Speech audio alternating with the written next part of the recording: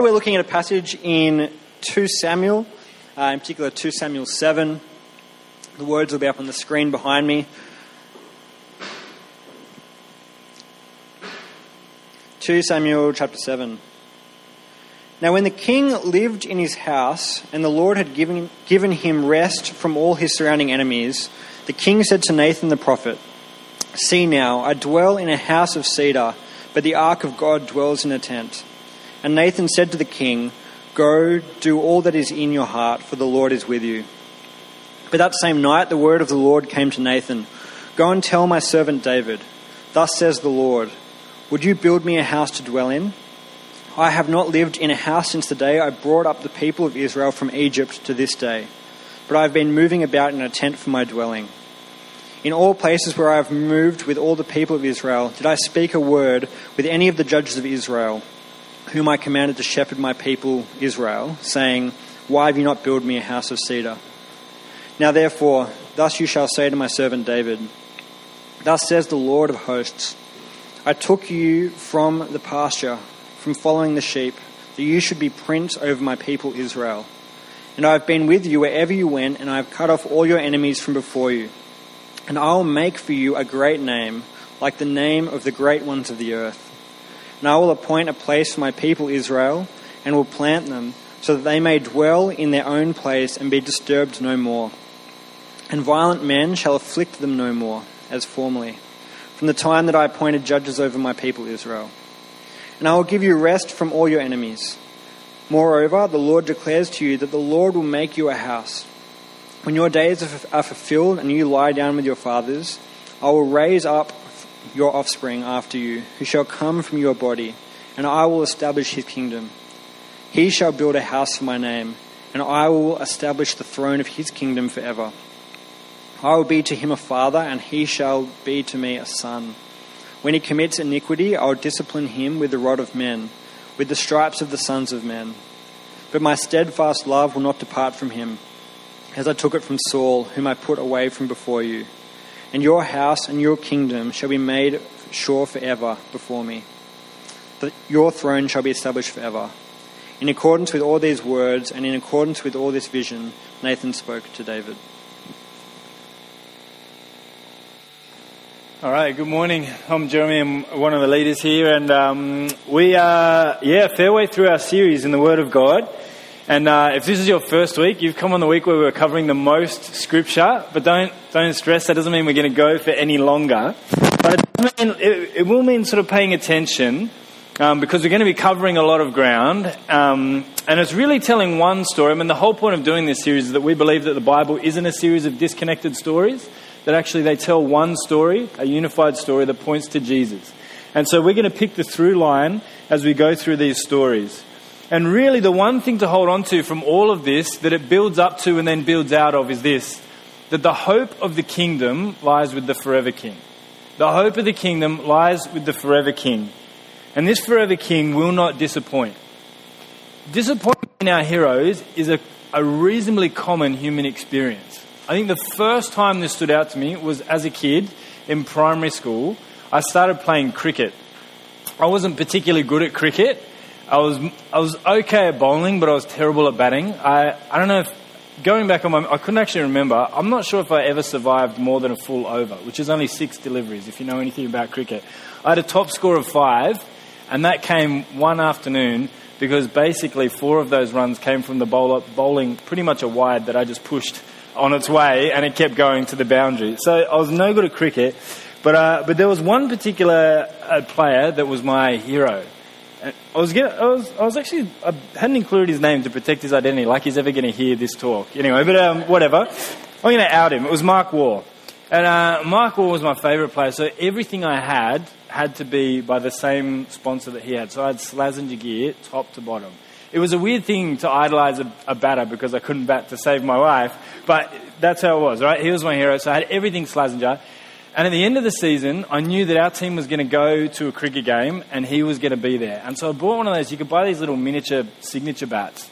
And it was the same type of bat that he used. So it was like a Slazenger V500 or whatever they were back then. And so we all went to the game. Everyone was pumped because after the game, you go out to kind of right near the sort of members stand at the SCG, and all the players will sort of be sort of hanging around there, and they'll sign bats and all this sort of thing. So everyone headed out there, because most of the Australian team was on the New South Wales team at that time, and so you were getting pretty much the best players in the world. So everyone went out with their bats, and the players were signing out. I was waiting for War to see when he'd come out, and finally he came out. I thought, this is the time. So I sort of made my way towards the front of the group, and he signed 2 bats, and then he legged it.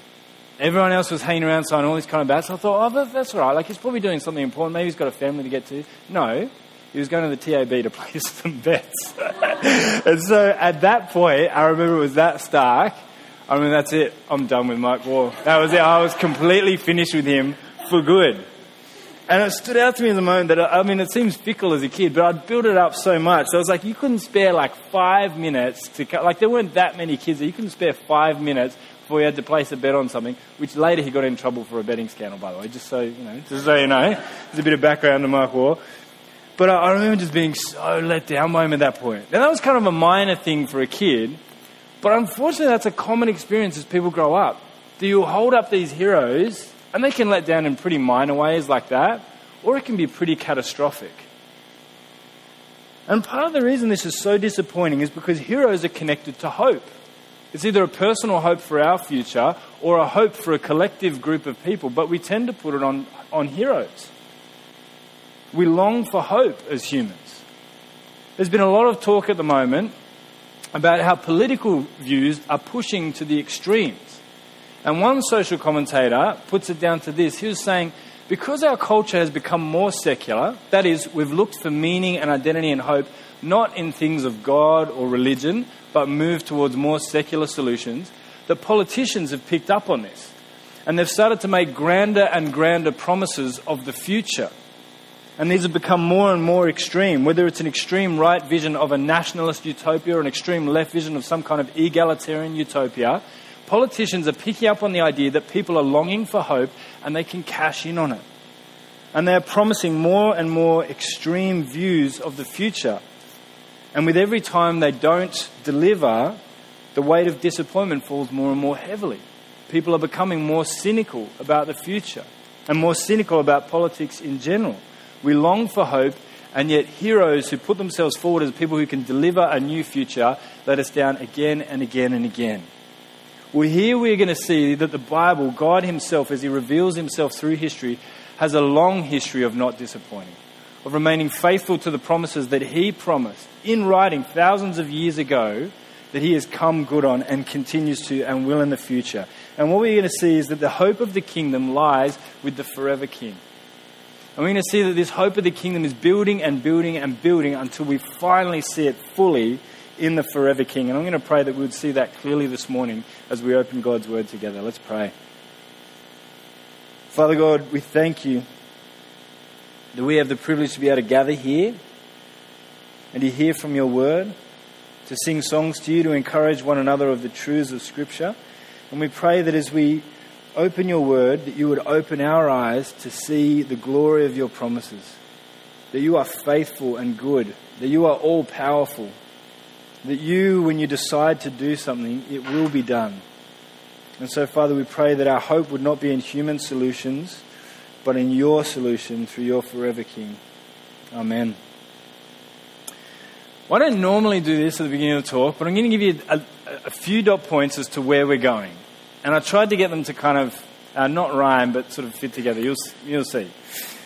So some of the words are a little bit of a stretch. But these are kind of the sort of 5 movements that we're going to go through today. We're going to go from vagrancy to occupancy. So that just means vagrancy is homelessness. It just doesn't have an E on the end, so I had to go with that. From vagrancy to occupancy, from occupancy to anarchy, from anarchy to monarchy, from monarchy to tyranny, and from tyranny to hope. You could say it that way, I guess, would be one way. But that's where we're going, and this is kind of these are the 5 movements that we're going to travel through as we go from the book of Exodus to then Leviticus, Numbers, Deuteronomy, Joshua, Judges, and Samuel, and then into Kings. We're going to see the people of Israel go from vagrancy, just wandering in the desert, to being in a land, to having complete anarchy, to actually having a monarchy, and to seeing that monarchy fall apart, and then for hope to reign all the more. Because when we're talking about the kingdom, if you've been following through this story from the beginning right through to the end, we'll see that at the beginning in creation, God had a plan. And the way to kind of describe it, the topic that we're looking at today is the kingdom of God. And the kingdom of God is this. It'll come up on the slide for you. The kingdom of God is when you have God's people in God's place under God's rule. When the Bible talks about the kingdom of God, it's talking about those three things all happening at the same time. And when we started the Bible in Genesis chapter 1, we'll see that we had all three of these things. In Genesis 1, in the Garden of Eden, we have God's people, Adam and Eve. We have God's place, the Garden of Eden, and we have God's rule. They were living rightly under God's good rule. And his plan was that this kingdom was going to cover the earth, that it wouldn't just be a little garden in the corner, but actually as they multiplied and were fruitful and subdued the earth, that this would one day cover all the earth.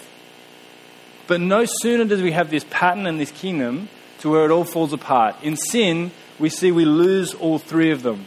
God's people reject God, they reject his rule, and they're kicked out of his place, and the whole thing is lost. But then we come to the story of Abraham. God chooses one guy. There's nothing fancy about him. There's nothing that deserves any merit about him. He's just a guy, and God chooses him. And in Genesis 17:8, God makes him a promise.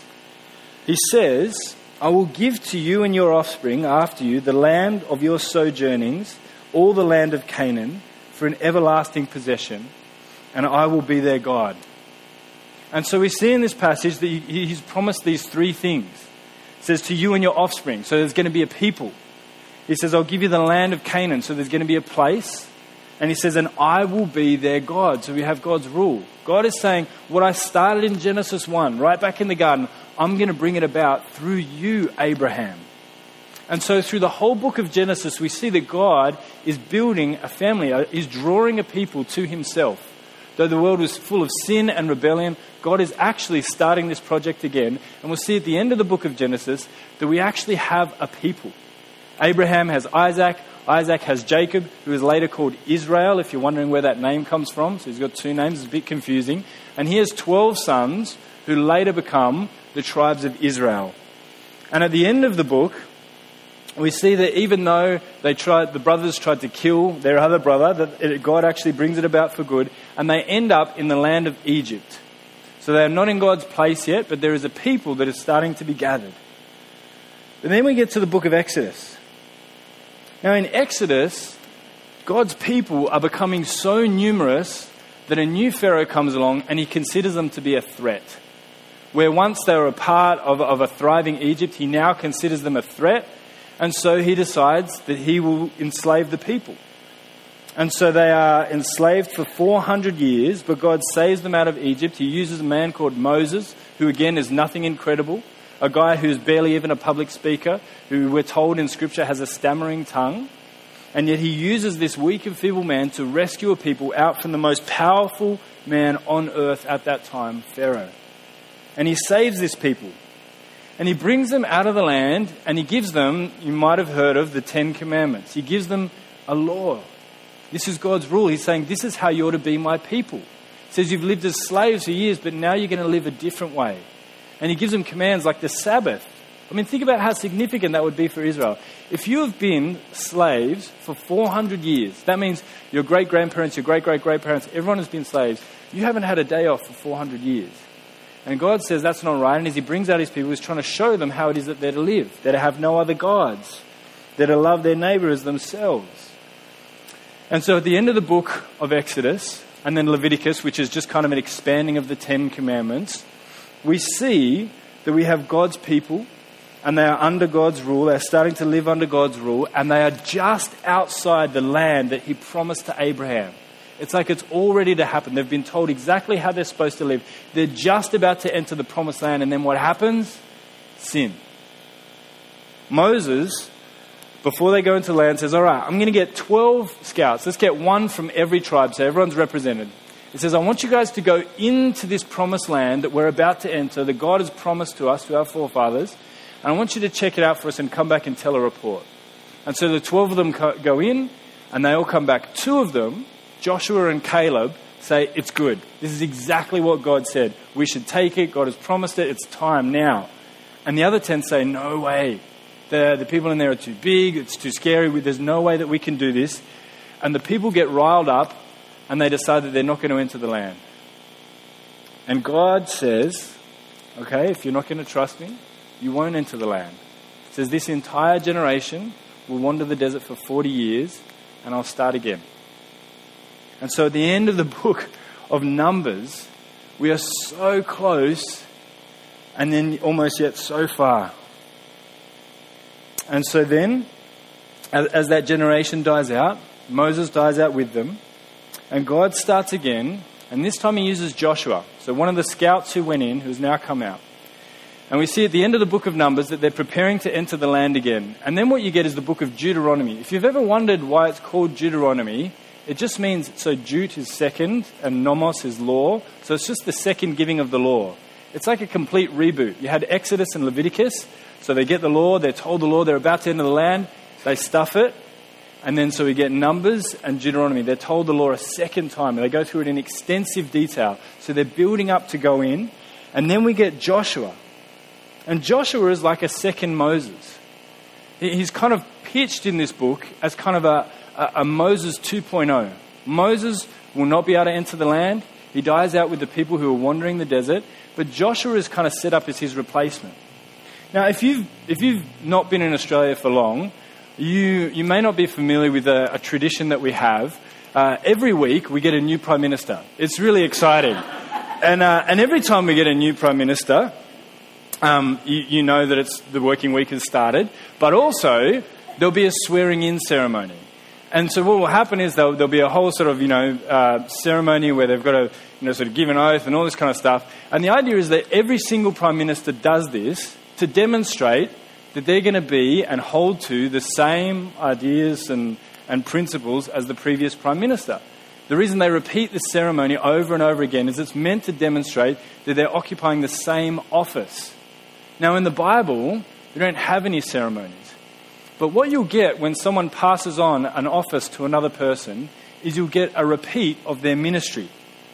So Joshua is like a second Moses. And Joshua, like Moses, calls the people to obey the law. He gathers them together before they enter the land. He says, this is the covenant that God has made with you. He sends out spies, like Moses, 12 of them to head out. And this time they come back with a better report. He parts a river. It's not quite the sea. So I'm sure Moses is like, come here, little guy. That's cute that you parted a river, but come back when you part the Red Sea. But it's meant to remind the people that he's taking the same office as Moses. He's the one who's going to lead them through now. And so he parts the Jordan River before they enter the Promised Land. And this time in the book of Joshua, they actually do it. And so by the end of the book of Joshua, God's people have stopped wandering. They are now in the Promised Land. And so we finally have the kingdom of God, God's people in God's place under God's rule. And it feels like as you read it, you should be able to breathe a sigh of relief. You should be like, it's happened. Now what God promised back in Genesis is finally starting to happen. This is the thing, and it's much bigger now, so of course it's going to continue and expand and go across the globe.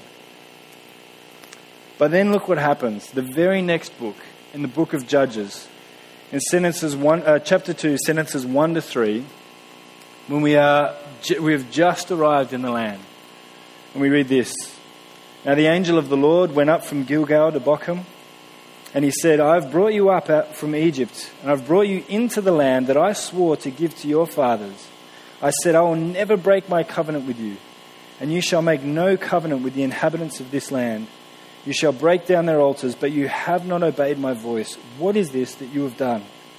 And so now I say, I will not drive them out before you, but they shall become a thorn in your sides, and their gods will be a snare to you. We were almost there when sin creeps in. They were meant to drive out these people from the lands. The people in this land were sacrificing their children as offerings to God. When they went into the land, for any nation who was willing to follow God, they were able to make a treaty with them. But for those who were going to continue in wicked practices, God says, you ought to drive them out of the land fully and completely. And they don't do it, and they disobey God. And he says, because of that, these nations will be a snare to you over and over again. To give you as close an illustration of this as I can, The world is probably divided into two types of people. Those who finish their courses of antibiotics and those who don't. Now, if you speak to anyone who's a GP, they have love for one group and not much love for the other. Unfortunately, I probably belong to this group over here. But if this is my grasp, my weak scientific grasp of what's going on, right? The idea is you finish an entire course of antibiotics because it completely destroys that bacteria, so it's no longer a problem, and it doesn't come back. If you don't, so what normally happens is, and I'm sure some other people in this room are guilty too, is I stop taking antibiotics when I start to feel good. And that may or may not be when the job's completely done. But the idea is, if you don't completely wipe out the bacteria, some of them will become resistant to the antibiotics. And the fact that people are doing this in numbers across the world means that we are getting bacteria who are incredibly resistant to antibiotics, right? They become a spate on humankind. I don't know, ran out of words there. But anyway, the idea is you're meant to clear it out completely. It's meant to be all or nothing. And it was the same with Israel. When they went into this land, they were meant to clear it out completely. These people were practicing wicked practices. Things that would make even modern people faint knowing what we do across the globe. And yet they don't. And so God says they're going to be a thorn in your side. Their gods are going to be a snare to you. And so what we see in the book of Judges is a cycle. And this is the cycle. We see Israel sin. We see God judge them by letting their enemies get the upper hand. So they follow after other gods and other nations. And God lets those nations rule over them. Then they cry out to God. And God has mercy and sends them a judge who will rescue them and help them. And then the cycle starts again. Every time they get saved, they fall back into sin. They're judged. They cry out for help. God helps them, and so on and so on. And for this reason, the book of Judges is an incredibly, incredibly violent book.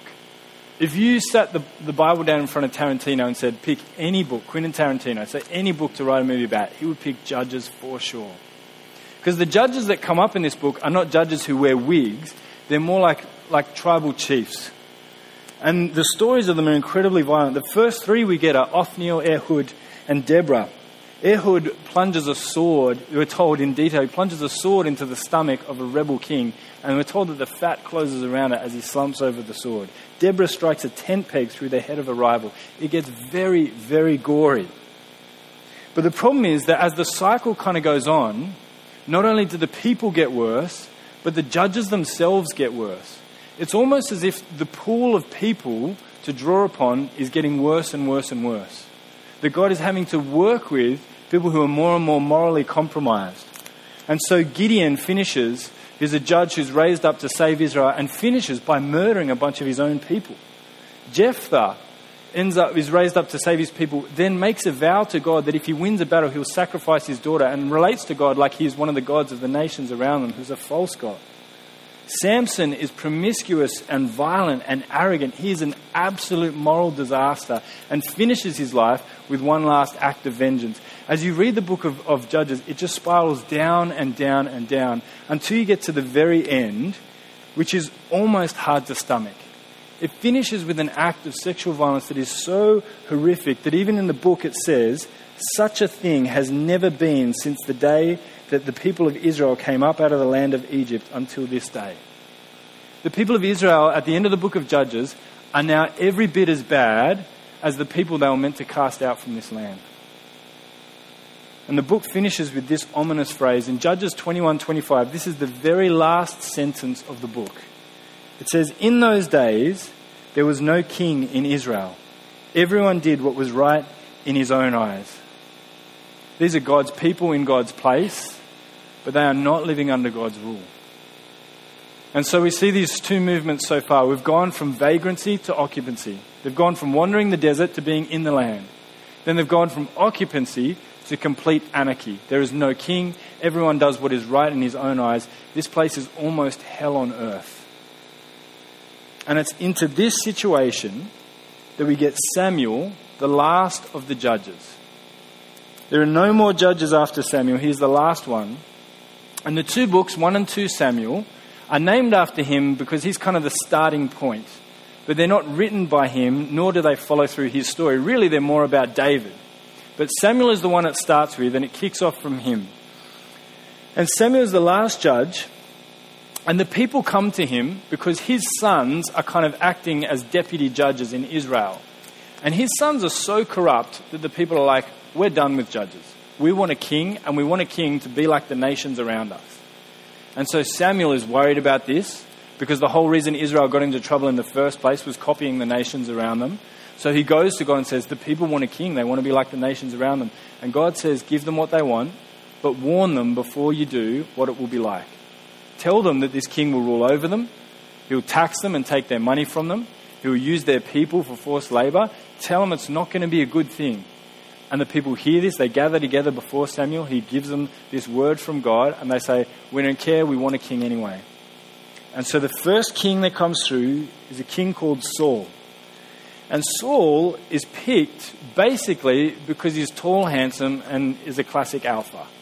And so people look at him, it's written in there, they respond to him because like, this is what a king should, he looks very kingly.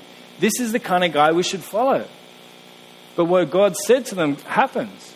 He's a terrible king. He's self-serving and wicked and becomes more and more paranoid and angry and violent. And so eventually he disobeys God, and God says, I'm going to take the kingship from you and I'm going to give it to another, one who is after my own heart. And so Samuel goes and chooses a little shepherd boy who's the smallest even out of his bunch of brothers. And even as the dad is bringing out the sons, he's bringing them out one by one from most kingly looking to less so. And he kind of gets to the end of the pile. And Samuel's like, none of these are the ones. He's like, really? I've got like one out the back. It's almost like a shopkeeper when they're like, I've got a seconds good out the back. Do you really want that? He kind of says, yeah, I've got like a shepherd boy in the field. Is that the one? And it's him. It's David, the smallest out of all of them. But yet David demonstrates himself to be someone who is passionate about God.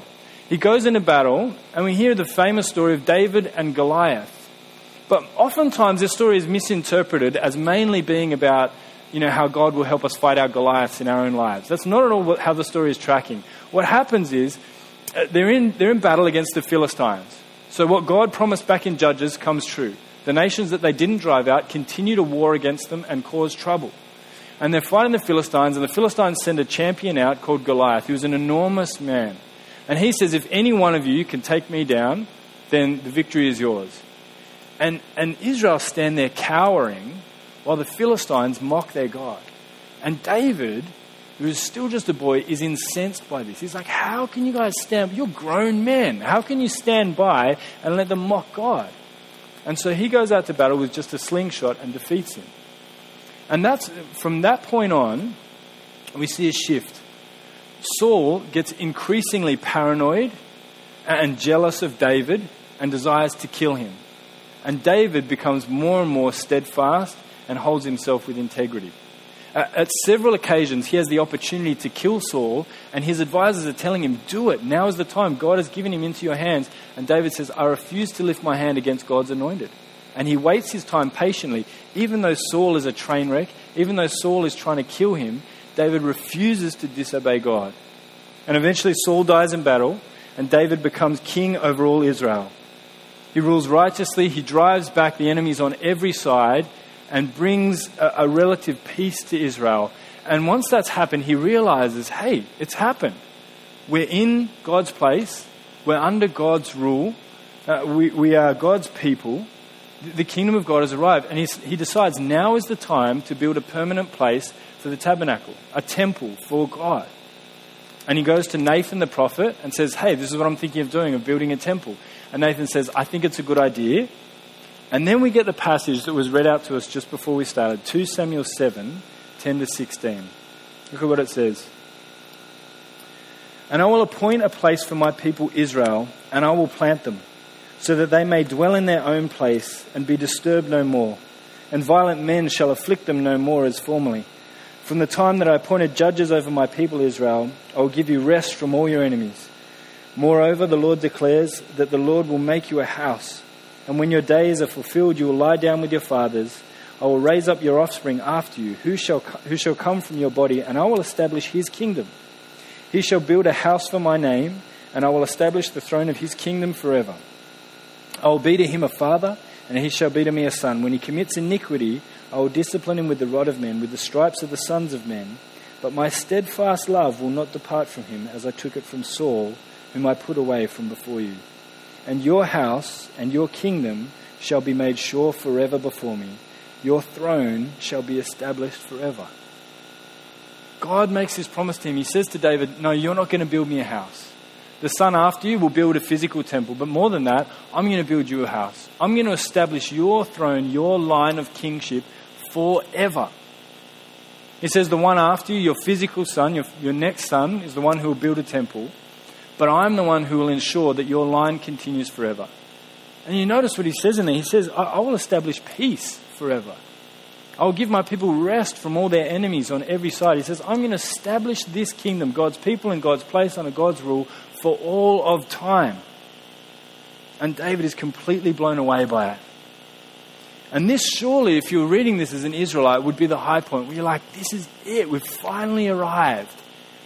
And just when it seems like it's there, sin enters again and messes with it. We're told that David is at home while the kings go out to war. Apparently in those days, war was like football. Like it was a season when everyone goes out to kick it off. I don't know if they have cheer squads or anything like that, but we're just told casually that this is the season in which kings would go out to war. But in this particular year, for whatever reason, we're not told, David doesn't go with them, and he's at home. He's surveying his kingdom from his rooftop, and he sees a woman bathing, and he decides that he wants her. And so he sends for his servants to get her, and he sleeps with her. Then the news comes back to him that she's fallen pregnant. And so David has a decision to make at this point. He can either do the right thing and come clean about what has happened, or he can double down on sin, and he decides to double down on sin. He comes up with a plan. He says, I know what I'll do. Her husband, Uriah, is fighting in battle. I'll get him to come home on respite.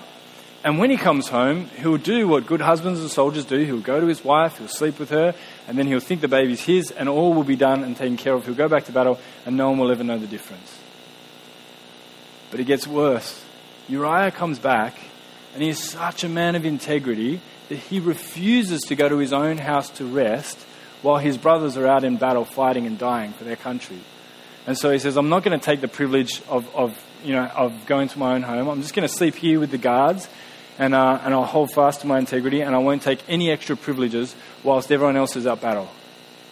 And so he goes back to battle, and again, David has a choice to make. He can either come clean, or he can triple down on sin. And he decides to triple down on sin. He sends a message to Joab, the commander of his forces, and he says, put Uriah on the very front line where the fighting is absolutely the fiercest. Put him right up there where the fighting is ferocious. And when the time is right, pull back the troops and leave him exposed so that he'll die. And he does it, and he orchestrates the death of Uriah. And it's all taken care of, and no one knows the difference, except, of course, God, who saw all of it happen. And so he sends Nathan the prophet back to him to call him out on that.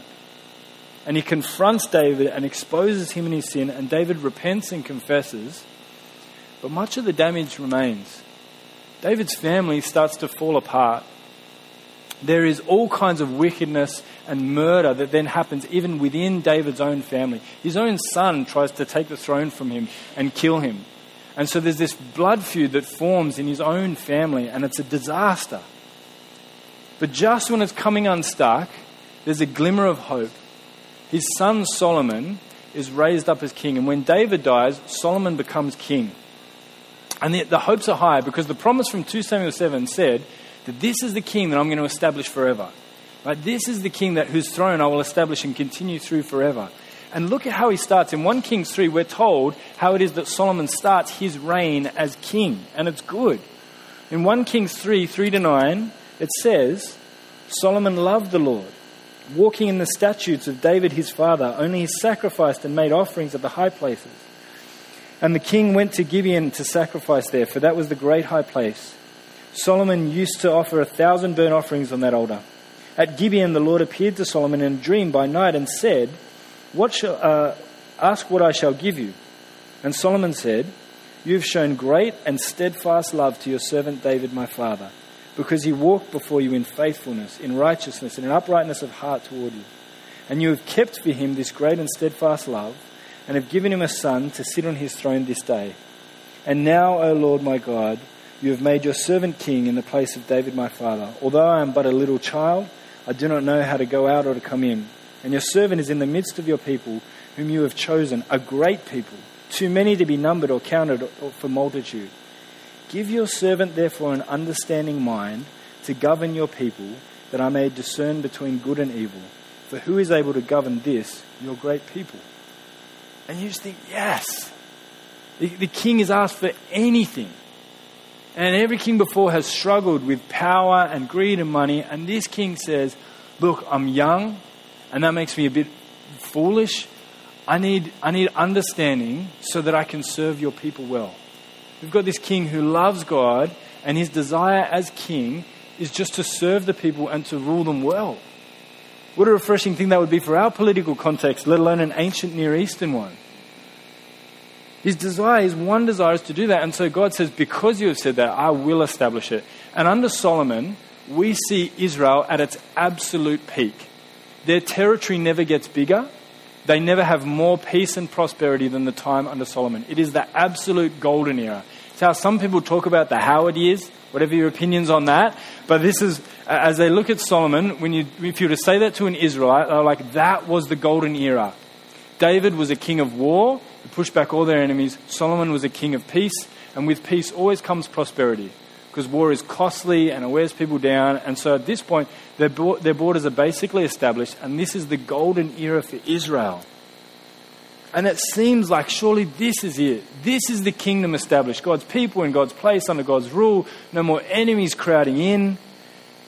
And just as it's about to happen, sin creeps in and it falls apart again.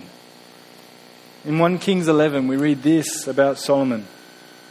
Now King Solomon loved many foreign women, along with the daughter of Pharaoh, Moabite, Ammonite, Edomite, Sidonian, and Hittite women, from the nations concerning which the Lord had said to the people of Israel, you shall not enter into marriage with them, neither shall they with you, for surely they will turn away your heart after their God.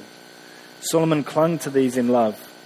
And the Lord was angry with Solomon because his heart had turned away from the Lord, the God of Israel, who had appeared to him twice, and commanded him concerning this thing, that he should not go after other gods.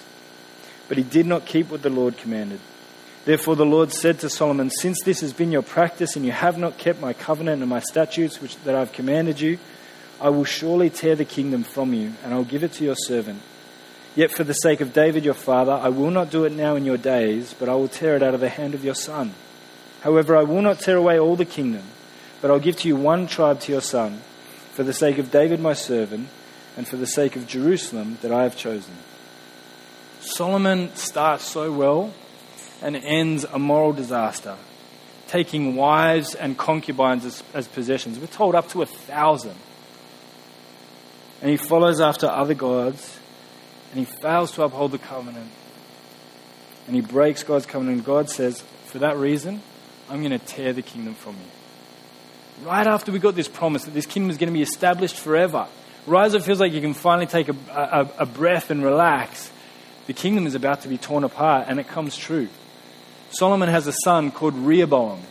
And Rehoboam is, again, a young king. And he starts his reign very different to his father. All of Israel gather for his inauguration, and they say to him, look, like he's kind of announced as king, and they say to him, look, Solomon made our taxes high because he built the temple. He came good on that promise. And he built infrastructure and all these things, so the taxes were high. We had to work a lot. Can you ease the load a bit? And wisely, Rehoboam says, just give me 3 days. I'll go away and I'll take counsel, and I'll come back, and you gather here, and I'll tell you my decision. He goes away and he speaks to his father's advisors. And they're old and they're wise and they're seasoned, and they say to him, listen to the people. Lower their taxes, lower the burden on them, and they will be loyal to you and they will follow you. And he's like, okay, that's interesting. I'm just going to go ask my mates what they think. And so he gets together his young, rich, spoiled mates, and it's a very human scene. You can imagine it happening today. He gets together all his rich friends who have wealthy, privileged backgrounds. He's like, all right, the old guys say I should take it easy on the people. The people want me to take it easy on them. What should I do? And what do you think they say? They say to him, nah, go back to them and tell them that my pinky is thicker than my father's thigh. If he taxed you, I'm going to tax the heck out of you. And he goes to them, and he does. And of course, the people rebel. And a guy called Jeroboam, because apparently everyone's name ended in Boam in that period. But Rehoboam is king in Israel in the south. And Jeroboam is then anointed king for the 10 tribes of Israel. And if you're following along on the timeline, we're right here where it splits. They head up north. And from here on in the Bible, when you see the word Israel, it's talking about the 10 tribes that have gone up north. And when you see Judah, it's just Judah and Benjamin that are left in the south under Rehoboam's rule and the line of kings that follow through him. But up here, Jeroboam starts his kingship by doing what? He builds a golden calf. They say that those who don't read history are destined to repeat it. Did he not read what happened back in Exodus? It's the first thing he does. And there is not a single good king after him. They all follow in the sin of Jeroboam until they're destroyed in 722. God warns them and warns them and warns them. He's patient with them for almost 200 years, saying, stop, turn back, repent, until they are finally wiped out. And the kingdom in the south continues with some good kings and some bad, but it getting worse and worse and worse. Until eventually they're sent into exile as well. And then there is no king and no monarchy. We've gone from anarchy to monarchy, and from monarchy to tyranny. But as I said before, we then go from tyranny to hope. The reason it matters that you read the whole of the Bible together is so that when you come to Matthew, the gospel about Jesus, and you read Matthew chapter 1 as we're about to do, you'll feel the full weight of expectation that should be behind it. The 1,500 years really from Exodus right through of waiting and waiting and waiting for how it is that God is going to establish his king. When finally we get to Matthew 1 and we read this. Look at what it says, Matthew 1:1. The book of the genealogy of Jesus Christ, the son of David, the son of Abraham. Right, the promises that were made to Abraham and to David. So all the generations from Abraham to David were 14 generations, and from David to the deportation to Babylon, 14 generations, and from the deportation to Babylon to the Christ, 14 generations. Now the birth of Jesus Christ took place in this way. When his mother had been betrothed to Joseph, before they came together, she was found to be with child from the Holy Spirit. And her husband Joseph, being a just man and unwilling to put her to shame, resolved to divorce her quietly. But as he considered these things, behold, an angel of the Lord appeared to him in a dream, saying, Joseph, son of David, do not fear to take Mary as your wife, for that which is conceived in her is from the Holy Spirit. She will bear a son, and you shall call his name Jesus, for he will save his people from their sins. As you read the story of the Bible, as you track it through, as you start in Genesis with this picture of God's kingdom, God's people and God's place under his rule, and you see it almost get there and then fall apart every time as sin tears it asunder time and time again. No matter how close they get, it keeps coming unstuck. And then finally you get to Matthew 1. And what are we told? This is Jesus, the son of David. He's in the line of David, this promised forever king who's going to establish it forever. And what are we told as well? That he will save his people from their sins. That we get a king finally who will not fall victim to sin, but will actually not only hold fast to the fear of the Lord and to loving God, but he will actually save others from their sin. Every other king before him has sinned and caused others to sin. And finally we come to King Jesus, who will actually save people from their sin, who not only doesn't sin, but takes people's sins away. Jesus himself embodies the kingdom. He is God's people in God's place under God's rule. That's why when he is asked by some religious teachers when the kingdom of God will come, he says the kingdom of God is not coming in ways that can be observed, nor will they say, look, here it is or there, but behold, the kingdom of God is in your midst. Jesus is actually saying to them, I'm here among you. The kingdom of God is embodied in the very person of Jesus. That Jesus fulfills it. He is the one who completes it and who lives it out. When God's people were faithless, God remains faithful. If you were with us all the way back in Genesis 15, when God made a promise to Abraham, he cut a covenant with him. And if you weren't with us, I'll summarize the story really quickly. When you cut a covenant in an ancient culture, you would cut animals in half and you'd spread them apart and you'd walk through them. And when you made this covenant, which was stronger than a contract, but that's probably the closest modern equivalent we've got, you would walk through the animals as if to say, if I break my part of the deal, may I be like these animals around us, right? It was a blood covenant. But when God makes the covenant with Abraham, God is the only one who passes through it. He makes the promise that he will establish his kingdom, and eventually it is God himself who is torn apart to keep that covenant promise faithful. God himself comes and fulfills Israel's part of the covenant. Jesus walks on earth in perfect righteousness, in perfect obedience to his Father, and he does not disappoint. Rather than leading people into sin, he dies in our place for our sin. Rather than using power to benefit just himself, God uses his power to save and serve others. Jesus, when he lays out his model for ministry, says the Son of Man came not to be served, but to serve and to give his life as a ransom for many. See, the kingdom, the hope of the kingdom lies with this forever king. He's the one who finally lives it out and establishes it forever, and our hope is meant to be in him. The kingdom, God's people and God's place under God's rule, starts with Jesus. He's the first fruits. And as he builds his church, we see God bring it together until the final day when he'll establish it forever. And his people will finally have rest. There'll be no more sin or enemies creeping in. It will be God's kingdom forever. And so with this has implications. If you're a follower of Jesus, don't you want to be like him? Your king who does not disappoint. We were away with some friends earlier this week, and I asked him, one of my friends, whether there was any role model in his life or anyone he looked up to who he would want to absolutely emulate his life completely. And both of us, in terms of human examples, couldn't come up with one. There wasn't one. There are people that you'd model your life off in one particular area, in sport or career, but really very few who across the board you'd be like, I 100% want to be like them. And yet Jesus was the perfect man and king. I mean, don't you want to be like him? He's tough and never backs down from the truth, and yet he's merciful. He had such a presence that soldiers were afraid of him, and yet children felt comfortable to be around him. He met with the most broken and sinful and marginalized people, and yet spoke honest home truths without being judgmental. Is there anyone you'd want to be more like than Jesus? Who died for you, who saved you, who rescued you from sin? Our hope is to be in him, and if we put it anywhere else, we'll find ourselves sorely disappointed and deeply cynical. And if you don't follow him, I'd urge you to know why.